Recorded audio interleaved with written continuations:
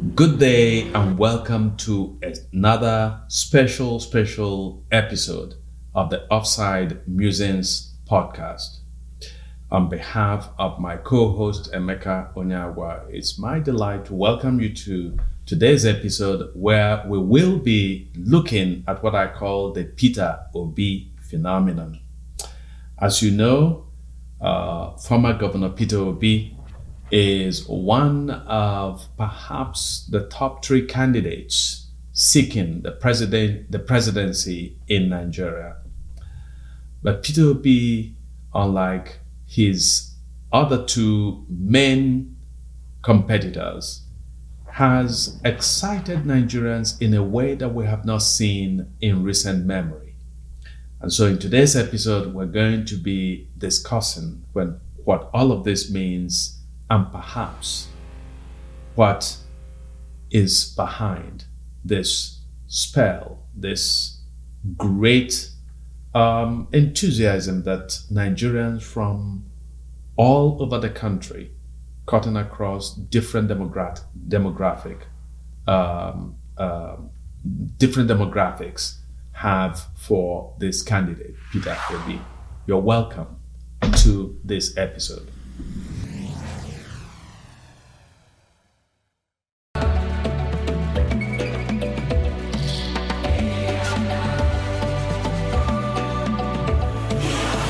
We finally get to the Peter Obi phenomenon. We do, yeah. It's pretty interesting the way it has evolved. Mm-hmm. And it seems to be evolving in some kind of movement. I don't know if it ends up being similar to more successful movements like that. Maybe what was at that time. Abiy Ahmed wasn't in Ethiopia. Mm-hmm. It wasn't a movement. It was a bunch of resignations, but people supported him widely. Mm-hmm. Because, technically, he's supposed to be from one of the largest ethnic groups that was always pushed away from power. But anyway, it's not about the Abiy Ahmed of today. The Abiy Ahmed at that time, when he got into this thing in Ethiopia, where he had the TPLF, not to go too far, but where you had the Tigrayans, which is part of the civil war in this thing now. So there was kind of a movement that came in by accident and ended up with Abiy Ahmed. Mm-hmm. Maybe in a lot of people's minds, the best solution or the best outcome rather would be where you have these two Atiku and Tinubu, these two people get somehow, some way lose. Yeah. And somehow, some way they get what is like a knight in shining armor. I think part of the story of Peter Obi is that he's prudent, he's stingy, at least supposedly. Yeah. But either way, he's in my opinion a way better option than the other two.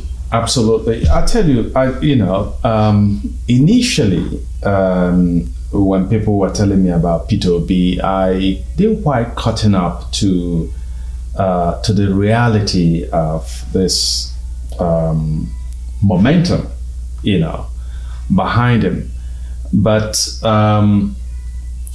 over the last couple of weeks, as I spoke to friends in Nigeria and friends from different parts of the country, and I spoke to Nigerians who reside in America as well as in Europe. I began to get a sense that there's something real going on, okay? And lately I began to see that something we've talked about a lot on this show, the EndSARS movement, which unleashed the energy of the youth, unleashed a certain desire on the part of young people to have a say in the running of their country, not just to have a say, but to have the decisive say in the running of their country, which statistically, demographically speaking, makes sense it's actually, you could almost say, why hasn't it happened before now? Nigeria has a predominantly young population, and it has a young population that is quite savvy when it comes to social media. All right, and we saw this during the EndSARS movement, how they organized themselves, put out press releases, made arrangements for all the protests all over the country, the entertainment, the feeding, the cleaning up after each day's protests. The command center was run by young people. And so what I'm seeing is, I think that for the first time, that a lot of young Nigerians, so I'm going to talk about young Nigerians for a second, but then this phenomenon is beyond the young, the way I look at it. But to stay with the young people, I think that they took a look at a candidate like Tinubu, and they saw a man who has clearly lost not just a step, but and Atiku is at, I think, 75, 76. And so Nigerian youth, short of getting somebody who is in his or her 40s, which we should actually be talking about a presidential candidate in that age bracket. But Peter Obi has a certain vigor. Peter Obi has gone around over the years and he's spoken about his vision, so that he's not a stranger to Nigerians. Nigerians have heard what he did as governor and what he intends to do as president. And I think that, of course, you and I know that there's a lot of embellishment there. But even allowing for that embellishment, Obi represents a freshness, okay, and represents a recognition that Nigeria is a disappointment. And he talks about it, and he is very self-reflective when he talks about the failure of the ruling class. And you see that he's paid attention, that when he speaks, he's able to reel out figures, okay, about comparable countries, or countries that Nigeria has every reason to do better than, but which have exceeded past Nigeria by a bunch. So there is something. Finally, I was talking to you. We've been talking over the phone the last few days about an event that I went to in New York last weekend, and how suddenly Obi became the conversation. And this was a mixture of generations, okay? Obi became the focus of the entire conversation, and not only were people talking excitedly about him, but they were they were talking about putting in money. And one of them said he wants to take time off from his work to go campaign for Obi. So there's something really exciting there going on. I don't know what you see. Yeah. I mean, objectively, you can see there's something going on. Is it a social media online thing, or is it something that is already on ground or will translate to the ground? It remains to be seen. Recent history spoke about EndSARS, even though there's some level of dispute with how it first came about. There's a gentleman who came and said he actually wrote it down, wrote down the whole campaign, and the campaign was to essentially what he said was that the campaign was to extract concessions, make incremental changes to Nigerian policing. He said he wrote it down 3 years before. I'm not sure how old this man is, but he's probably in his 50s or 60s. And that was a whole distant, even if we take it for what it is, what he said, but at the end of the day, it became a youth movement against everything, not just the police. And the reason why I bring up the history, one is the history of the actual part of that history. People sit down and attribute the success of Lagos to Tinubu, which... Well, to the extent, to sort of give the devil his due, to the extent that Tinubu chose Fashola as his successor, I think that Fashola became, in the reckoning of many, a fairly successful, attentive governor in Lagos State, and actually, I would think that the kind of excitement around Peter Obi today would also be invited, would be attracted by somebody like Fashola. If Fashola, if he had run at that time, if he had run, precisely at the before time, he got into before he got into the ministerial position. Now he's no longer that guy. So you're right. I mean, we give just the same way people talk attribute, which I kind of find it convoluted. That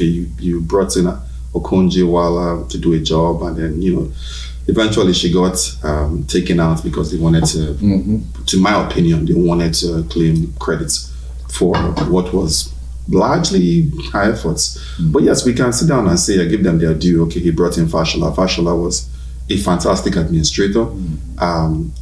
Some moral police or police people or whoever, societal police might point to the fact factually, which Fashola was the administrator, Tinubu was the political godfather, and Fashola let him reign for 8 years, which made him even richer.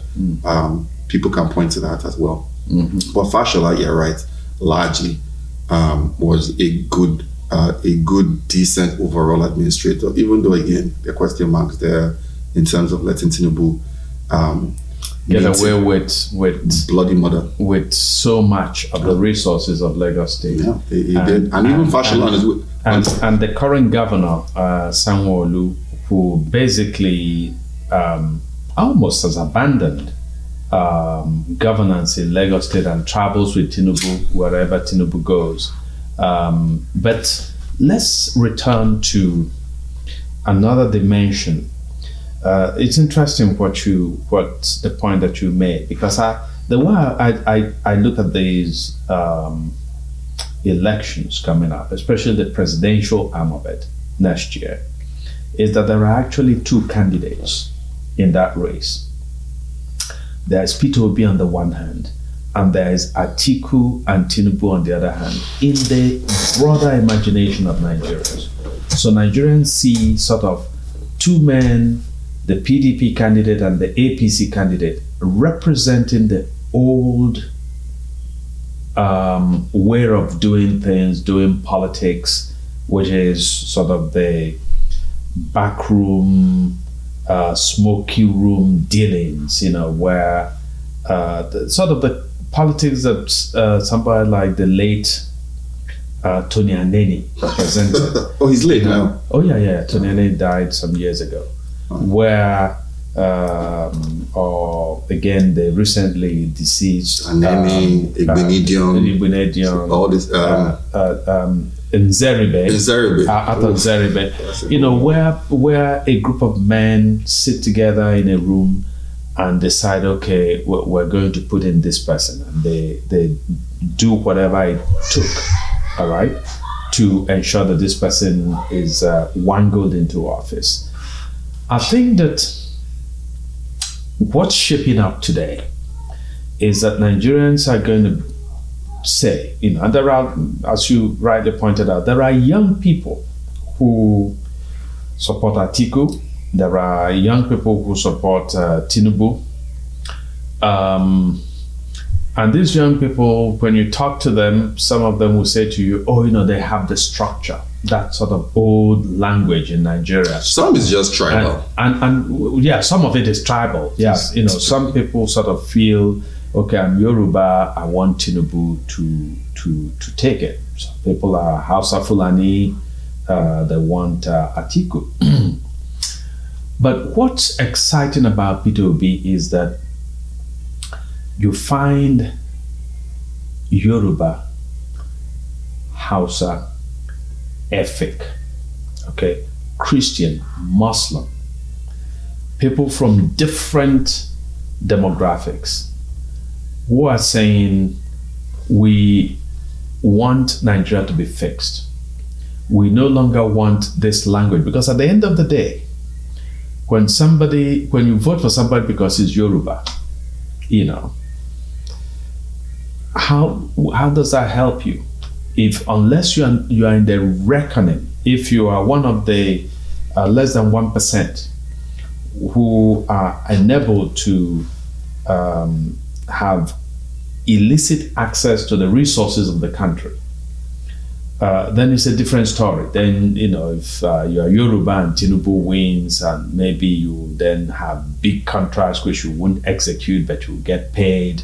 Maybe you have board appointments. Maybe you have access to oil block. All the different ways in which public resources are privatized in Nigeria. Not just public resources, by the way. Yes. If you even want to work for, I mean, one of the many things, by the way, if you even want to work for mundane government position, for those who don't know, I don't want to necessarily call the gentleman's name, but if you do a Google search, you'd see lots. He works on an advertising agency.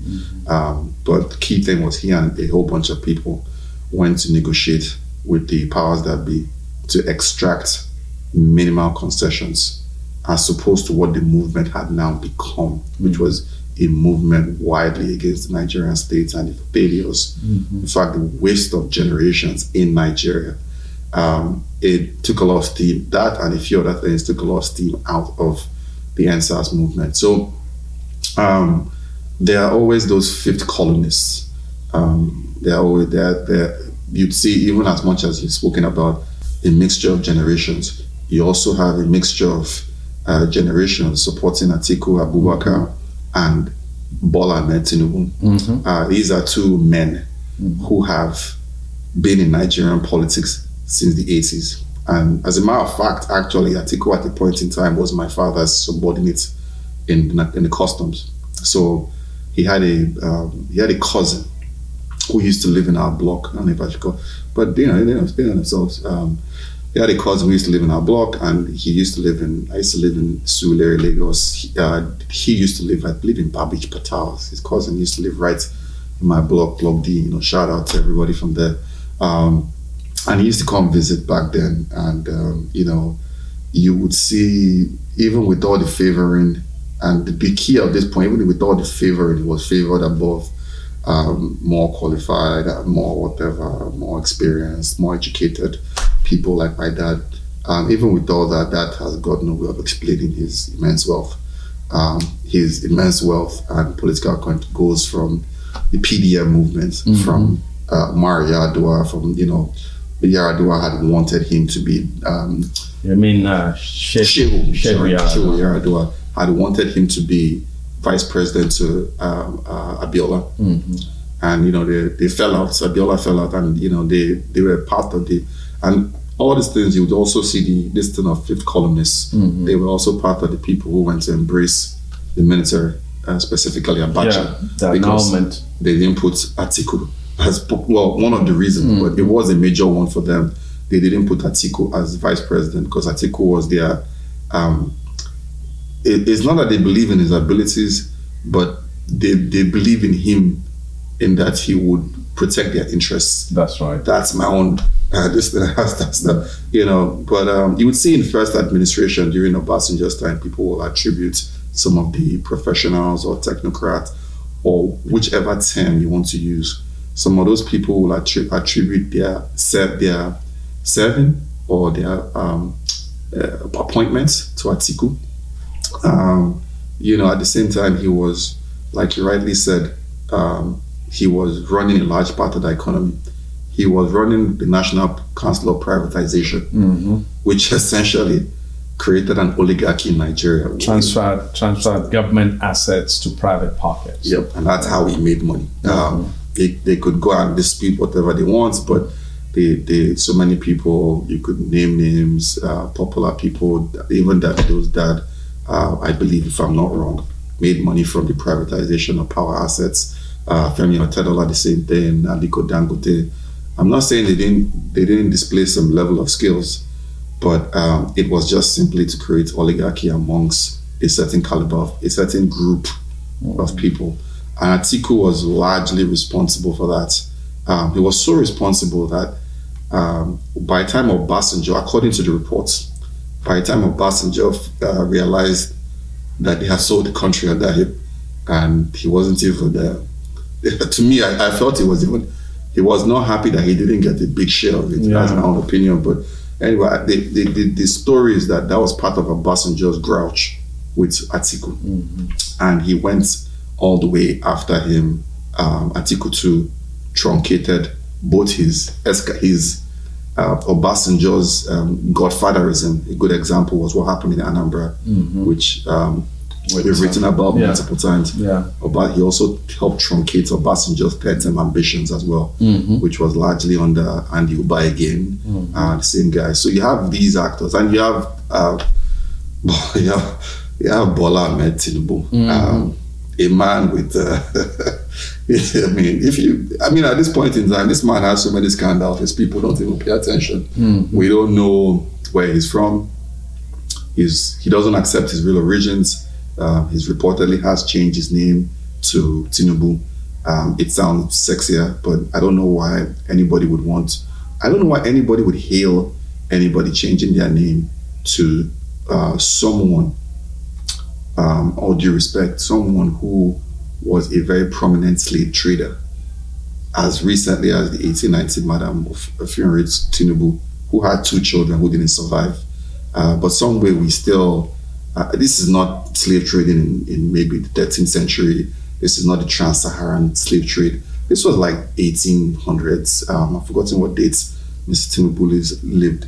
And they use that cloak, they sit down and yes, even though his adopted mother, Baba, the essence of it is that she was the head of the market women in Lagos, which is a very influential position in Lagos. That's the main key. If you want scandals, they're all over the place, and people sit down and attribute the success of Lagos to Tinubu, which to the extent, to sort of give the devil his due, to the extent that Tinubu chose Fashola as his successor, I think that Fashola became, in the reckoning of many, a fairly successful, attentive governor in Lagos State. And actually, I would think that the kind of excitement around Peter Obi today would also be invited, would be attracted by somebody like Fashola. Fashola. If he had run at that time. If he had run, precisely at the before time. Before he got into the ministerial position. Now he's no longer like that. So you're right. I mean, we give just the same way people talk attribute, which I kind of find it convoluted. That you brought in Okonjo-Iweala to do a job, and then eventually she got taken out because they wanted to my opinion, they wanted to claim credits for what was largely high efforts. But yes, we can sit down and say, I give them their due. Okay, he brought in Fashola. Fashola was a fantastic administrator.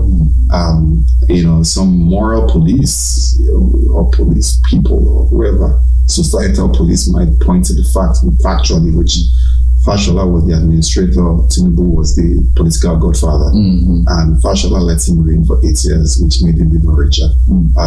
People can point to that as well. But Fashola, you're right, largely was a good, decent overall administrator, even though, again, there are question marks there in terms of letting Tinubu get away with bloody murder, with so much of the resources of Lagos State. Yeah, he did. And even Fashola as well. And the current governor, Sanwo-Olu, who basically almost has abandoned governance in Lagos State and travels with Tinubu wherever Tinubu goes. But let's return to another dimension.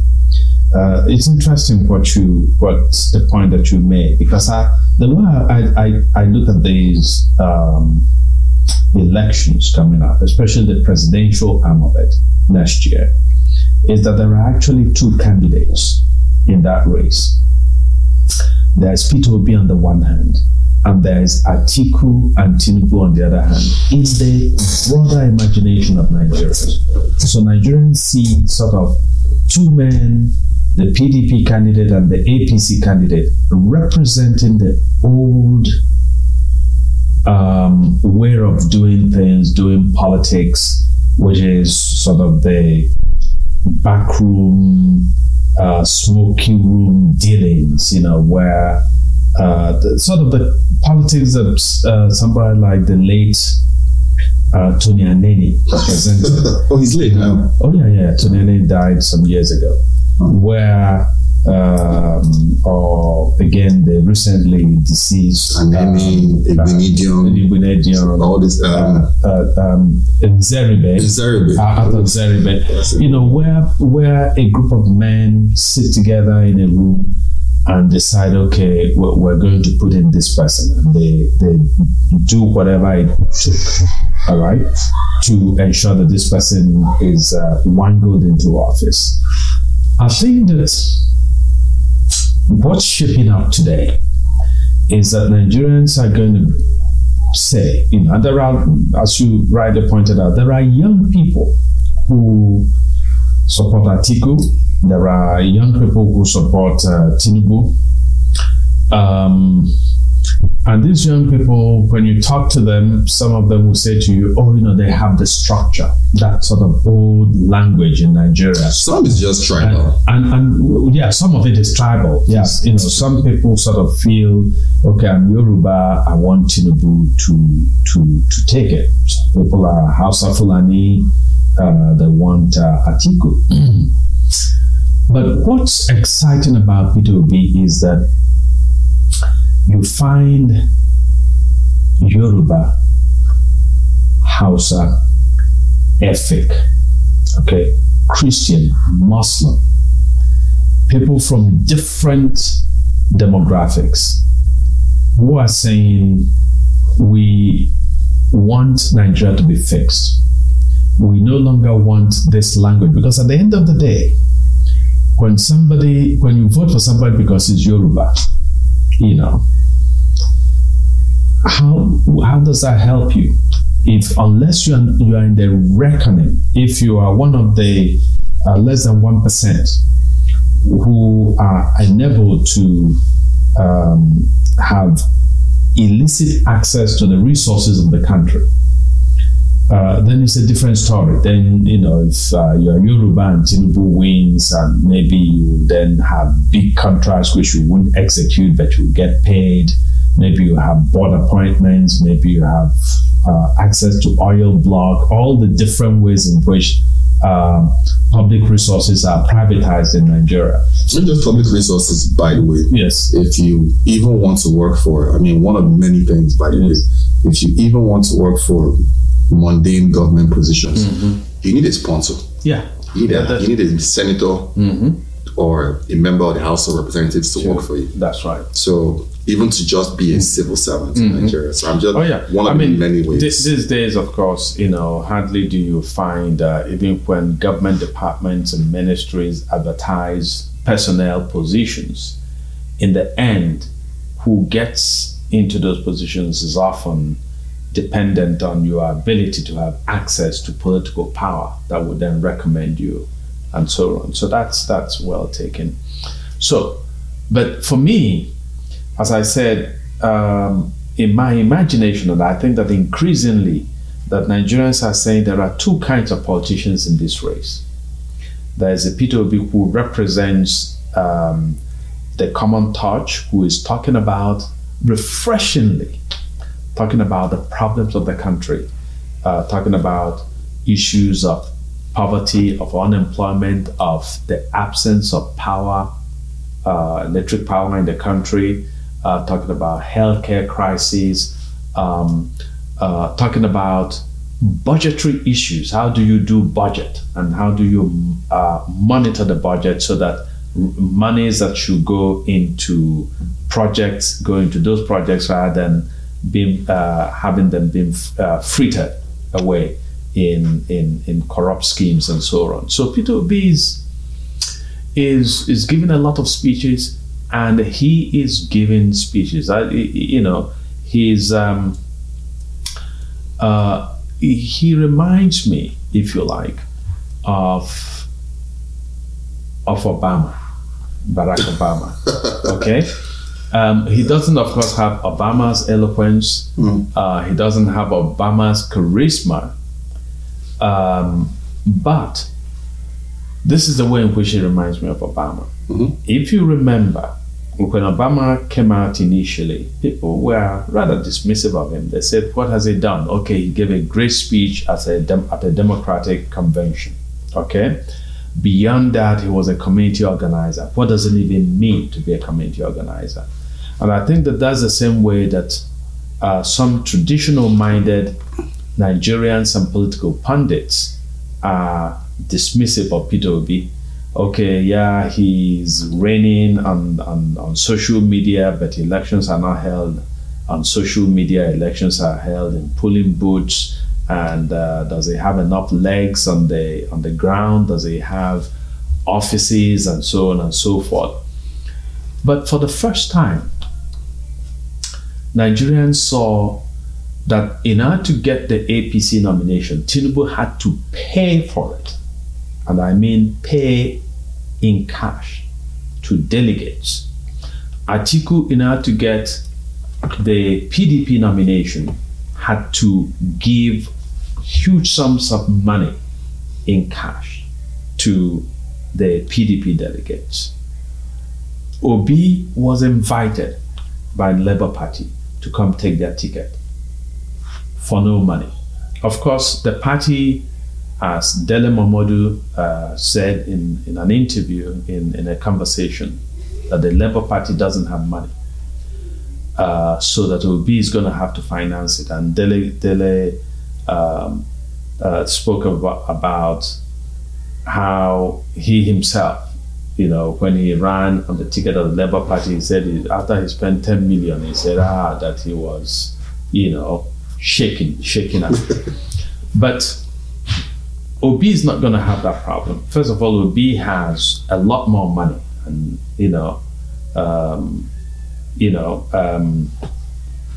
Obi has a lot more money, and already there are people lining up, Nigerians within the country and outside, who are willing to give him a lot of money.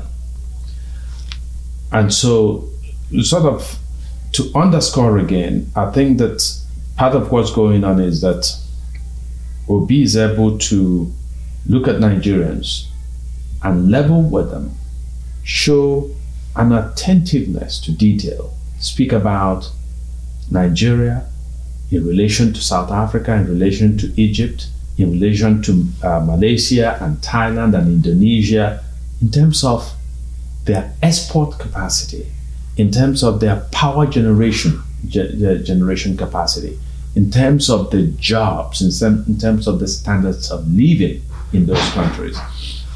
It's a kind of thing that an Atiku will be absolutely incapable of. I mean, Atiku will talk about sort of that kind of hackneyed Nigerian phrase about. So I think that what we have here is that Obi is going to be the beneficiary, the net beneficiary of that energy that was unleashed by the EndSARS movement. And then I think that another disruptive event was COVID. That with COVID, the Nigerian economy, which had struggled for years with unemployment, with just skyrocketing prices of goods, saw a compounding of those problems. So suddenly, as a friend of mine was telling me the other day that more and more of his friends who used to get by now call him, just asking for pittance, like 2,000 naira, 5,000 in order to put food on the table. So there is little margin of comfort for Nigerians.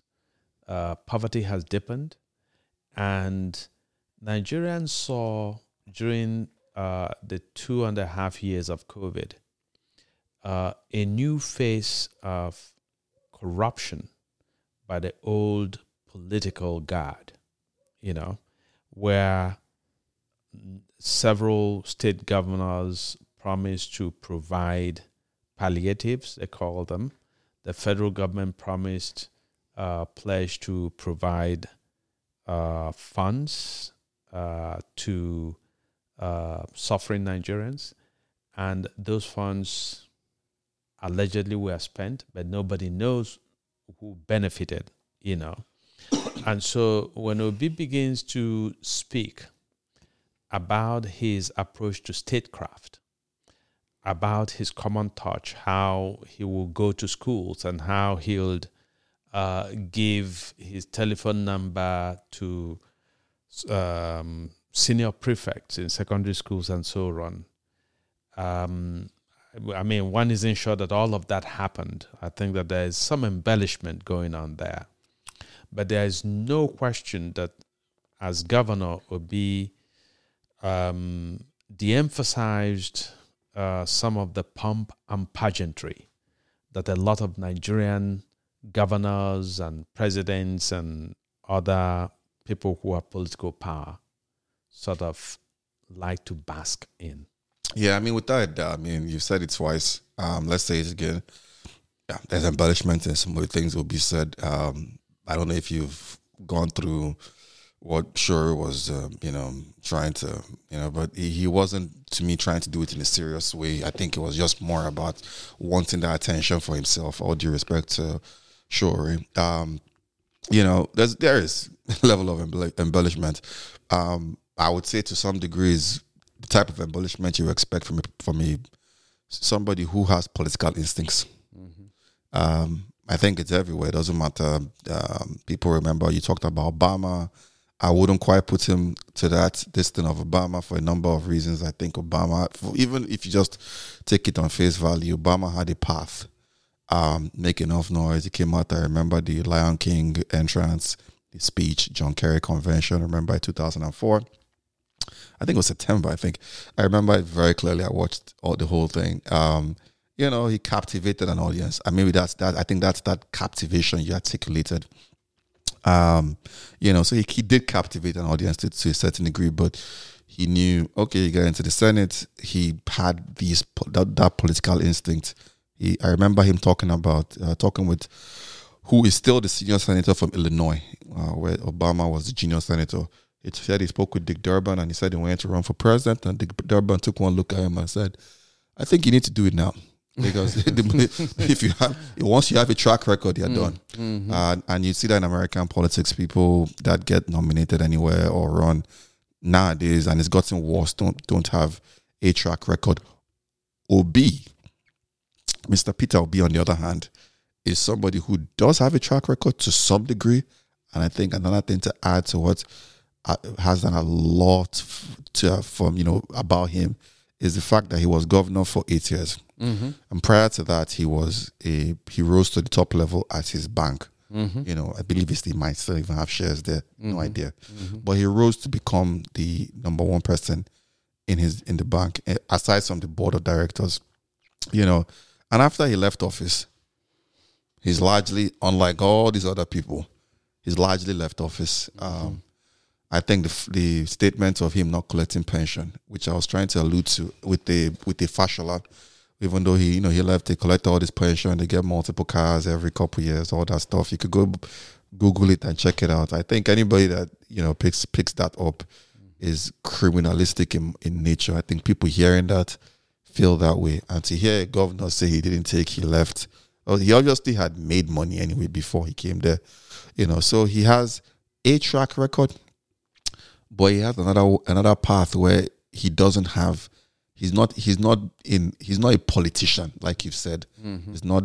You call them the old heads. He has never depended on politics to eat, as it were, which is the peculiar curse of Nigeria, that you have people who could be excellent lawyers and medical doctors and other professionals, but they get into politics because they are hungry, and they see politics as the arena where they can accumulate the largest amount of money quickly and without anybody questioning them, and where the more you accumulate, the more you are, instead of your index rising as a criminal with the prospect of going to jail in Nigeria, the more you steal, the greater your political prestige, and you come to a point where, of course, Nigerians can't even contemplate the possibility of you going to jail because you've stolen billions. It's not even possible. I mean, the cases are bound. The Bori coming back. So on. So somebody like Peter Obi, I think that, and I must underscore, because those of you who have followed my columns over the years will know that when Peter Obi ran for governor of Anambra State and was rigged out by the PDP, and Chris Ngige, Dr. Chris Ngige, was put in by the PDP illegitimately, I didn't know who Peter Obi was at the point, but everybody that I knew and trusted told me that Obi clearly had won that election. And so I began to write in my columns that he must pursue the reclamation of his mandate, and that it wasn't an option for him to choose to give it up, because there were people who were calling on him to rescind his quest for the office, and the argument was that Ngige was paying salaries and building roads and so on. And I argued that, in fact, even if Obi wanted to give up, that it wasn't up to him, that it's a sacred mandate that belonged to the people of Anambra State, and they had simply made him the custodian of it, and that it was his moral and ethical duty to pursue that mandate. And I'm proud. I was proud that he remained focused and unflinching and unbending in his pursuit of that mandate, and that ultimately he triumphed in court. And I think that experience shaped the kind of politician that he's become. So I was not always a fan of his. In fact, I've had famous battles with him. I had famous battles with him when he was governor. Some public and some private. Yeah. Most of it, my battles are private in the sense that I had access to his telephone number, and so I could call him and discuss some of the things that I considered wrong in his style and the substance of his policies and so on. But I had a big brouhaha with him when state doctors went on strike. And I felt that he did not, that he was too indifferent to the imperative of resolving that strike quickly. Okay, so that strike dragged on for, I think, in excess of 6 months.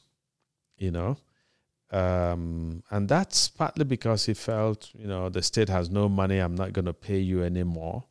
But it went beyond that it's also the way that the doctors felt that he didn't negotiate with them seriously enough, right?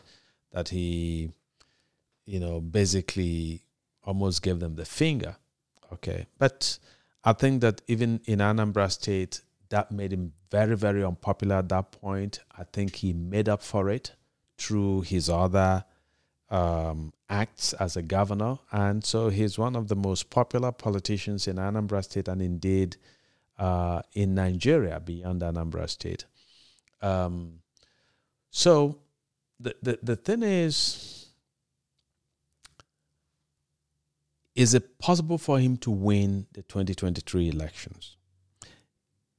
I was listening a couple of days ago to an event where Godwin Obaseki, the governor of Edo State, was speaking, and he said to his fellow, I guess he was speaking to his party members, and he said to them that that he hopes that they are aware that everybody is obedient.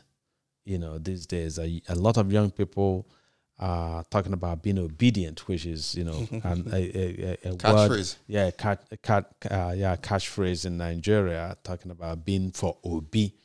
A slogan. A slogan. It's a catchphrase, being slogan. obedient. And even when this nuisance of a priest, Father Ejike Mbaka, preached against Obi and said Obi was never going to amount to anything politically because Obi had refused to give him money when he held an event and Obi attended, and that God will not give power to a stingy man. So it's interesting that in the past, such criticism coming from quote unquote a man of God in Nigeria might have counted against Obi.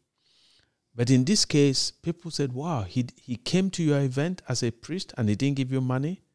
That's what we want now. Okay? We want somebody, because, you know, the truth is that politicians, governors, play Father Christmas with public funds. So they go to events and they give millions of naira, sometimes hundreds of millions, which is not budgeted, which is public funds in a country where there are things that are needed, just to meet basic needs of the people. And so it's like everything you throw at Obi, his supporters become even more passionate in their support for him, and they feel that this is he does have a real base, without a doubt. He does have a real base, and he first started in Anambra when he left this thing. Nobody knew. If you go back to it, nobody really knew who he was in the APGA primaries. I think he was polling fifth behind everybody. And for those who know Ojukwu comes out, and those who understand Ojukwu's history politically, post return from Cote d'Ivoire. Yeah. If you understand the history, the summary of the history is that he didn't just lose there, he really did lose. You know, he wasn't rigged out, or you understand, you know, how he jumped to the MPN and all that. I believe you were there as a young reporter in some of those events, you know. So Ojukwu had learnt a lot of lessons over the years, and his popularity had grown to a large, even cult-like to some degree in some places. And Ojukwu came out and held Obi's hand. And I believe he said, if there's anything... This is his political song. Exactly, yeah. There you go. You know, and that pushed it forward, pushed him in the eyes of the people. They voted him in, even in a very rigged system. He still won. And there was something, by the way, brilliant that Obi did, which I think if he replicates it, is going to make him a very, very powerful candidate. What Obi did was that he got young people to record the votes at the polling areas, okay?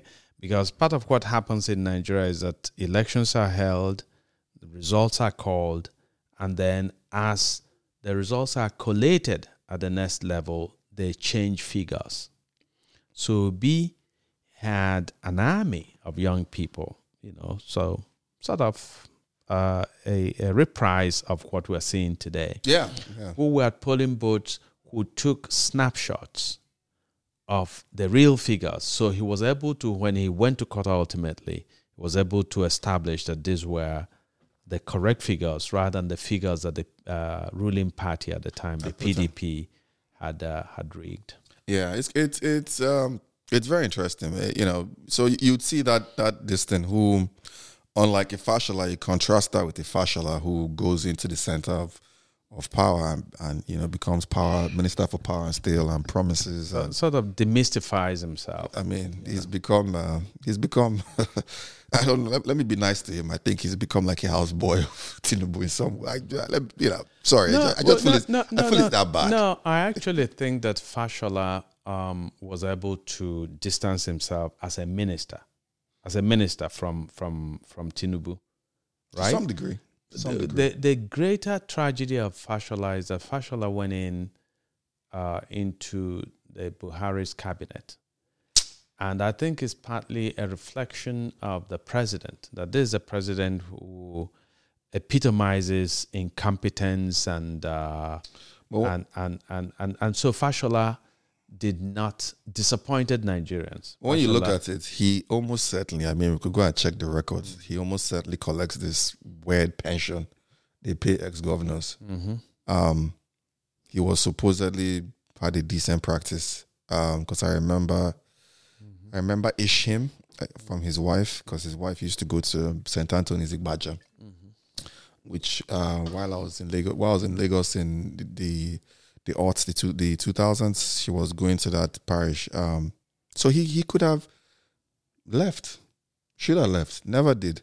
Unlike Obi, who sometimes the names would be floated here and there, but ultimately he wasn't a political player for those kind of offices. Well, Obi did have a falling out with the man who succeeded him, Willie Obiano. So they had a major political fallout.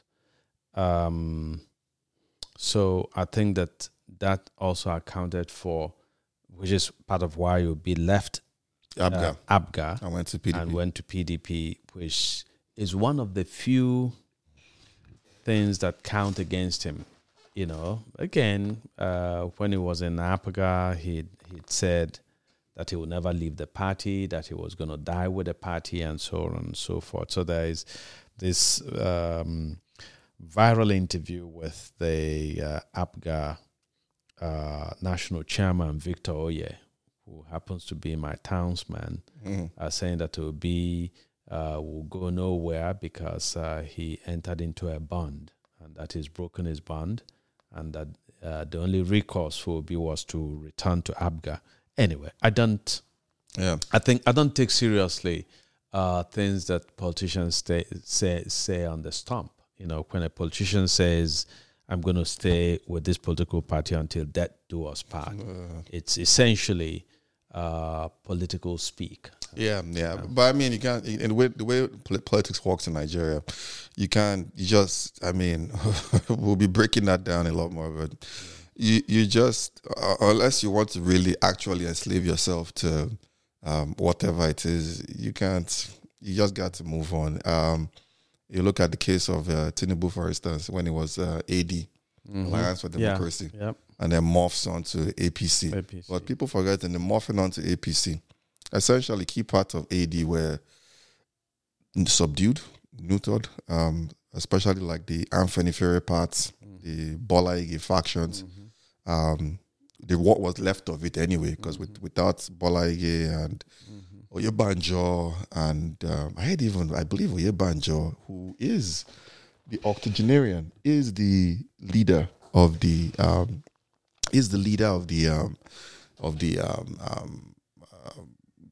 Anthony Ferry and some others political. I believe they either received Obi favorably, something in that direction. Yes. So. Well, he's actually said Adebanjo, I believe, that he's actually said that which is another point that I wanted to make.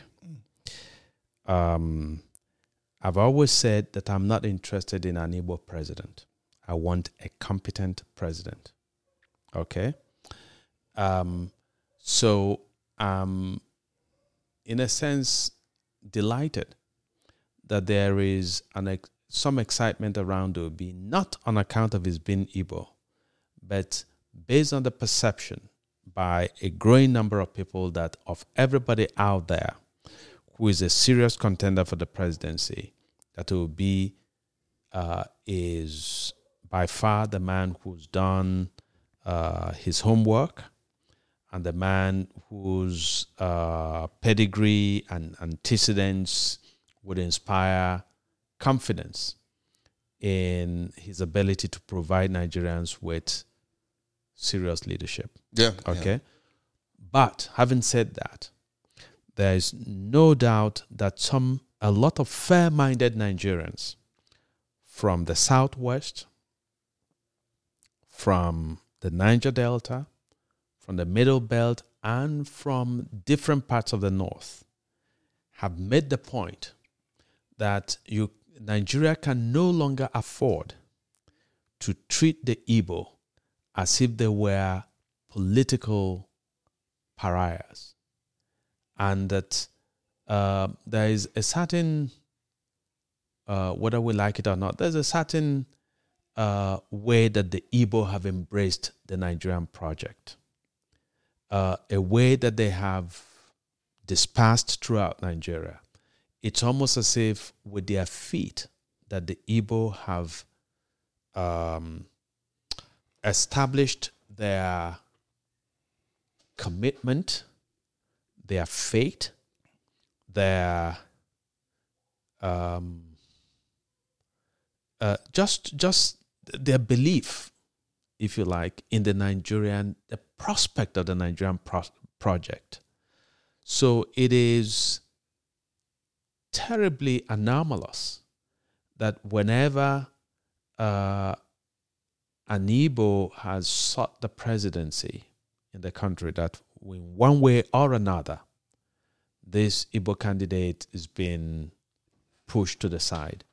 So there is a kind of justice, if you like. There's a sense of moral imperative, which I listened to, I forget his name now, but he's a very bright Yoruba lawyer.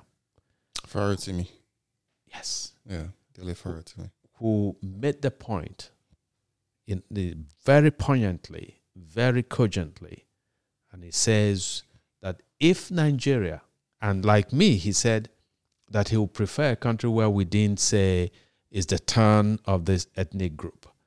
But he said, but that's the kind of country we've created, and that you can't continue the game. And then it comes to the turn clearly of the Igbo. And you say, okay, we're suspending that arrangement, so to rig it against the Igbo. So I think that Obi is also a beneficiary in some way of that kind of impetus, that there are lots of people who feel that this is perhaps the best shot, the best opportunity for Nigeria to say symbolically and yet realistically to the Igbo that the war and the memory of it is behind us, that we are going. It's like Obama, the way when Obama became president in this country, I think that it went a long way toward not burying the ghost of slavery and so on, but it went a long way toward establishing that there is a will in this country to seek racial healing. Yeah. Well, I mean, not just I would say it went a long way to bring what you might describe as ethnic minorities, or just simply say, black people or ethnic whatever to the center of national politics. And people would be like, well, there has been, but it really made a lot of people feel like they belonged to, But anyway, A lot of things have happened since then. Sure. But I feel like right now the costume he's wearing is more of Bernie Sanders. And that was the point I was going to make earlier. Mm-hmm. That when Obama ran, there was a clear path, right? And nobody really thought he would win. Mm-hmm. Hillary was the anointed one. Yeah. Girl boss. Hillary was the anointed candidate, President, Madam Chief Mrs. Hillary. Nobody thought he would win. After he won, they made sure it wouldn't happen again. They, in essence, in the American version, they rigged the primaries in the American version. What does that mean? They've made voting. They've made certain people unable to vote. And the metamorphosis of that, the best examples is like Bernie Sanders, where you had over 2 million people in New York who wanted to vote for him, who were excluded by new rules. New rules like you had to be a Democrat in the Democratic Party for 6 months prior to this thing, and they made it very primary, and they made it very fuzzy. I see right now Obi in that Bernie Sanders category. People are liking he is an economic populist in his rhetoric. He is, people are liking what they're hearing. People are liking. In fact, the more you attack him, the more popular he gets. The more he resonates. Yeah. So people are loving that. So I see him more as a Bernie Sanders kind of person. I actually agree with that. I personally believe in a lot of Bernie Sanders economic populism. I see him more as that. He could, however, surmount the hurdle that Bernie Sanders wasn't allowed to surmount, no matter what happened. Even the last time when Biden ran, they made sure they cobbled up. Bernie was close to surmounting it, by the way. They made sure they cobbled it up, pushed him around. Eventually, it got to a point where he had a chance of winning. And they pushed other candidates out. And those ones that didn't want to get out, they found a way of getting Obama to endorse Biden. Even though Obama never wanted to endorse Biden, even the first time when Hillary ran the second time, Obama didn't want to endorse Biden. He had some famous quotes, by the way. So I see Obi in somewhere more on the Bernie side. People like that message. He could cross the finish line, very possible. But it remains to be seen. He's going out there talking, doing the job, seeming like he cares. Yes, a lot of it is media campaigns. You have individuals who are media savvy, distance savvy. So yes, a lot of it is media campaigns, without a doubt, 100%. But still, it's resonating with people. And yeah, it's like I'll use the word you've used, embellishment. There is a good degree of embellishment there. Politicians embellish. It's the same kind of embellishment you would expect from any savvy politician. Obama, Trump, who do you like? You name it. Even some of the favorites in Nigeria, the Awolowas, the Zeeks, the Ahmadu Bello. Ahmadu Bello was a little less political, to be honest, but that's neither here nor there. Obi is at that stage where you've made the point. Dylan Momodu talked about he didn't have money. We've seen people donate a lot of money to Obi. It's not about whether they've publicly donated, and a lot of them have put their names out there. This is not like, you might be in Nigeria and you might not like, you might feel one way or the other about some of them, but they are publicly donating. People are backing him. There's a way Obi talks that people believe he's like a choir boy, but in a good way, by the way. Because I think especially for certain other candidates. In fact, if you look at Atiku and Obi, they have similarities in tone, not when I say pitch. More of, amongst these guys, you're looking at exactly what you said. There is Atiku and Tinubu, which in that battle, to me, I think is probably Atiku, because I fail to see where Tinubu is going to build bridges. He has too many bridges that he has bridges, but not that kind of bridge that would win a national election. Atiku would probably go through it. He's announced Delta State Governor Akoa. He makes sure he puts South and Igbo in one sentence. It tells you how good his speechwriters are. And most people just see an Atiku as an Obi as a separate lane on his own. And it doesn't matter what whether the quiet critics might say or the public critics like Shore, who has been, Shore has talked so much about Obi that people that have heard him, a lot of people that liked him, Shore, that still liked him, have, started wavering on him. So, those are the two options. And, for Obi, it's a very interesting phenomenon. I think you're right, it's tapped into that NSAS thing, that NSAS as well. So it's like a movement that has the potential, every potential, to overcome and be a successful movement from the ground up. But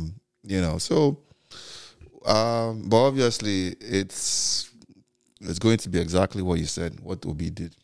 Sat down, he went and recruited people to go to polling units and take pictures. I don't know the logistics of it, but I'm pretty sure they were smart enough in having more people in more dangerous polling units, for sure. When I say dangerous, I mean more, what's the word I would use? More, polling units that were more likely to be rigged. I'm sure they were strategic in those that's an example of the way they probably were. So yeah, that's the current phenomenon of Mr. Peter Obi. I don't know what his middle name is, but I can't remember rather. But Mr. Peter Obi, that's the phenomenon. There's a whole bunch of things, like we've said, there's a whole bunch of things about him. He's an interesting candidate, and for sure, without a doubt, he's exciting a whole spectrum of people. You see Anthony Ferry, you see Northern, you see that group. So it's interesting, and it's heartwarming to this thing. It's a different question from. In fact, the first question is first reality is he's exciting people. The next thing is, can he win? It's a question, but a completely different scenario from if he does win. Yeah. Well, So there are. For me, there are actually three questions. So one is he exciting people? Is it real? The answer is yes. He's exciting a lot of people, a wide swath throughout the country, and it's real. It's growing in terms of just people lending him their voice, lending their feet, lending their property as party offices and so on, urging people to go and obtain their voting cards, and also lending him their money. So that's real. The other one is, can he win?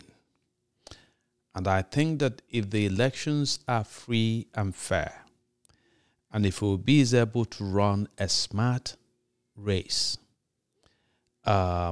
he has a lot of ground to cover, So people talk about structure and so on. I was listening to a very interesting take by a female pastor who says we're going to vote against structure because structure is what has kept Nigeria the way it is. Of course, in Nigeria, when they talk about structure, in a lot of ways, what they mean is we've stolen your money enough that we can tell you we have structure. So the woman is saying we're going to, do away with structure. And you know how in Nigeria, when a strong candidate comes out, a lot of Nigerians say, oh, this person cannot win, so don't waste your vote. A way of persuading you to ultimately vote for the old, dependable, certain to fail kind of politician. And so this pastor says, yes, we're going to waste our vote. Okay? We're going to waste it on Obi. And it is in that determination to waste your vote that ultimately Nigerians can handle be victory. For me, the crucial question then becomes, and we're going to spend months examining this, can Obi then deliver on the expectations of Nigerians and on the promise that is made to Nigerians? Is going to be a tall order. Partly because you're looking at a bankrupt country, financially bankrupt. You're looking at a country in which everything that can go wrong has gone wrong. And everything that can go wrong will go wrong in Nigeria, dependably. So you are looking at not just a crisis of development, but a crisis of culture and of morality, where it's as if too many people have chosen that Nigeria is a space where they can commit all kinds of criminal acts, get ahead financially, and then if they want a modicum of semblance, then they go to Dubai or to South Africa or to Ghana or to the US, and then they spend money, and then they get that semblance of normalcy in those countries. So it's going to be tough, should Obi win, to run Nigeria and to effect a lot of those things that he's talked about. But the good thing is that if Obi wins, he will be the only candidate who will not have bought it. The only candidate for whom we can say that, in fact, Nigerians bought the presidency for him. Nigerians went out, donated their time, donated their energy, donated their money to secure the presidency for him. So he's going to be, in the true sense of the word, a custodian of public trust. And so even that kind of burden will place on him ultimately that kind of situation will place on him the burden of living up to the expectations of the people. Because if he fails to, should he win, it's like the entire collective curse of a nation and its crushed expectations and dreams will be on his head, and not him and not his progeny till the end of time can afford that kind of curse. So, but that's a conversation that we're going to have. That's a future conversation. That's lots of conversations. Yeah, that's actually. a future one. But So yeah, yeah. we just. I mean, it's great to see the phenomenon. Like, I mean, it's just great to see a level of energy, arguments. I've seen online where people have arguments, which, when I was in Nigeria, I saw some of the older generation, completely, you guys should. In fact, I have guys in my set in politics in Lagos who are all about wait your turn. This is not the structure, exactly what you're saying. So it's great to see why, all of a sudden, that thing that you always say, that thing we always talk about, like if you know that they're going to rig the election and the outcome is certain, why don't you take your vote and vote for somebody you care about anyway? Precisely. And, I mean, Obi is a disruptive candidate, and Nigeria is a country that needs disruption. It's like I've said for years now that when our politicians say that they want to hold this and that office in order to move their state or the nation forward, what I picture in my mind is that Nigeria has been heading for years, for decades now, toward a precipice. So I say, no, we don't want to move forward. We actually want you to stop and put the country in reverse gear, because we're going the wrong way. We've been going the wrong way for years and years and years. And so what we need is a disruptive kind of leader who says to us, we're not going to move that forward. We're going to actually move backward because our destination, we missed it. The turn a long time ago. And hopefully. I always say whoever will be able to do that needs to understand you need to be a dictator to a large degree. The thing is that if I think if somebody like Obi wins, right? If somebody like Obi wins, this is what's going to happen. Then he wouldn't need to be a dictator. He would have come to Nigerians and secured from them this idea that we want a different way of doing things. So he would not need to be a dictator. He will simply say, this is the work that has to be done. Okay? I'm entrusting it in you. If you don't do it, Nigerians would then demand that you be jailed because it will be a different ethos, a different order. Do you understand? Yes, being a dictator, perhaps even a military dictator who has vision might be an extraordinary gift to Nigerians, but I think that we're past that moment in history where we can fantasize about military dictatorship. Oh, yeah. So let's do it a different way. And so let's hopefully sustain this movement. Not a military dictator, but a strong man of some sort. But Obasanjo could have done it. Yes. If Obasanjo did not lend himself. In his head, he did it. Yeah. Obasanjo, his head. He crowned himself the founder of modern Nigeria. Oh, my gosh. In his head, he did it. But that man did so much to wreck Nigeria because he was an imperial president. He could have actually, the same way he empowered Adedibu and Chris Oba and so on, Obasanjo could have put the right people in place and put the right policies in place in Nigeria. Kept the old guys in, or even what they call him, Saraki and Kwara. Yes. The list is endless. But you're right. Anyway. You're right. Obi would be somebody that would have the energy of the people. Yeah, absolutely. In a way. And that's all you need, ultimately. If the people are behind you, that's all you need. Anyway, so it's been such a thrill. We knew that we would have fun with this conversation, with this episode, and it's actually exceeded my fun quotient. And so please, thank you very much for joining us, and we look forward to having you in future episodes. All right. Have a brilliant rest of the day.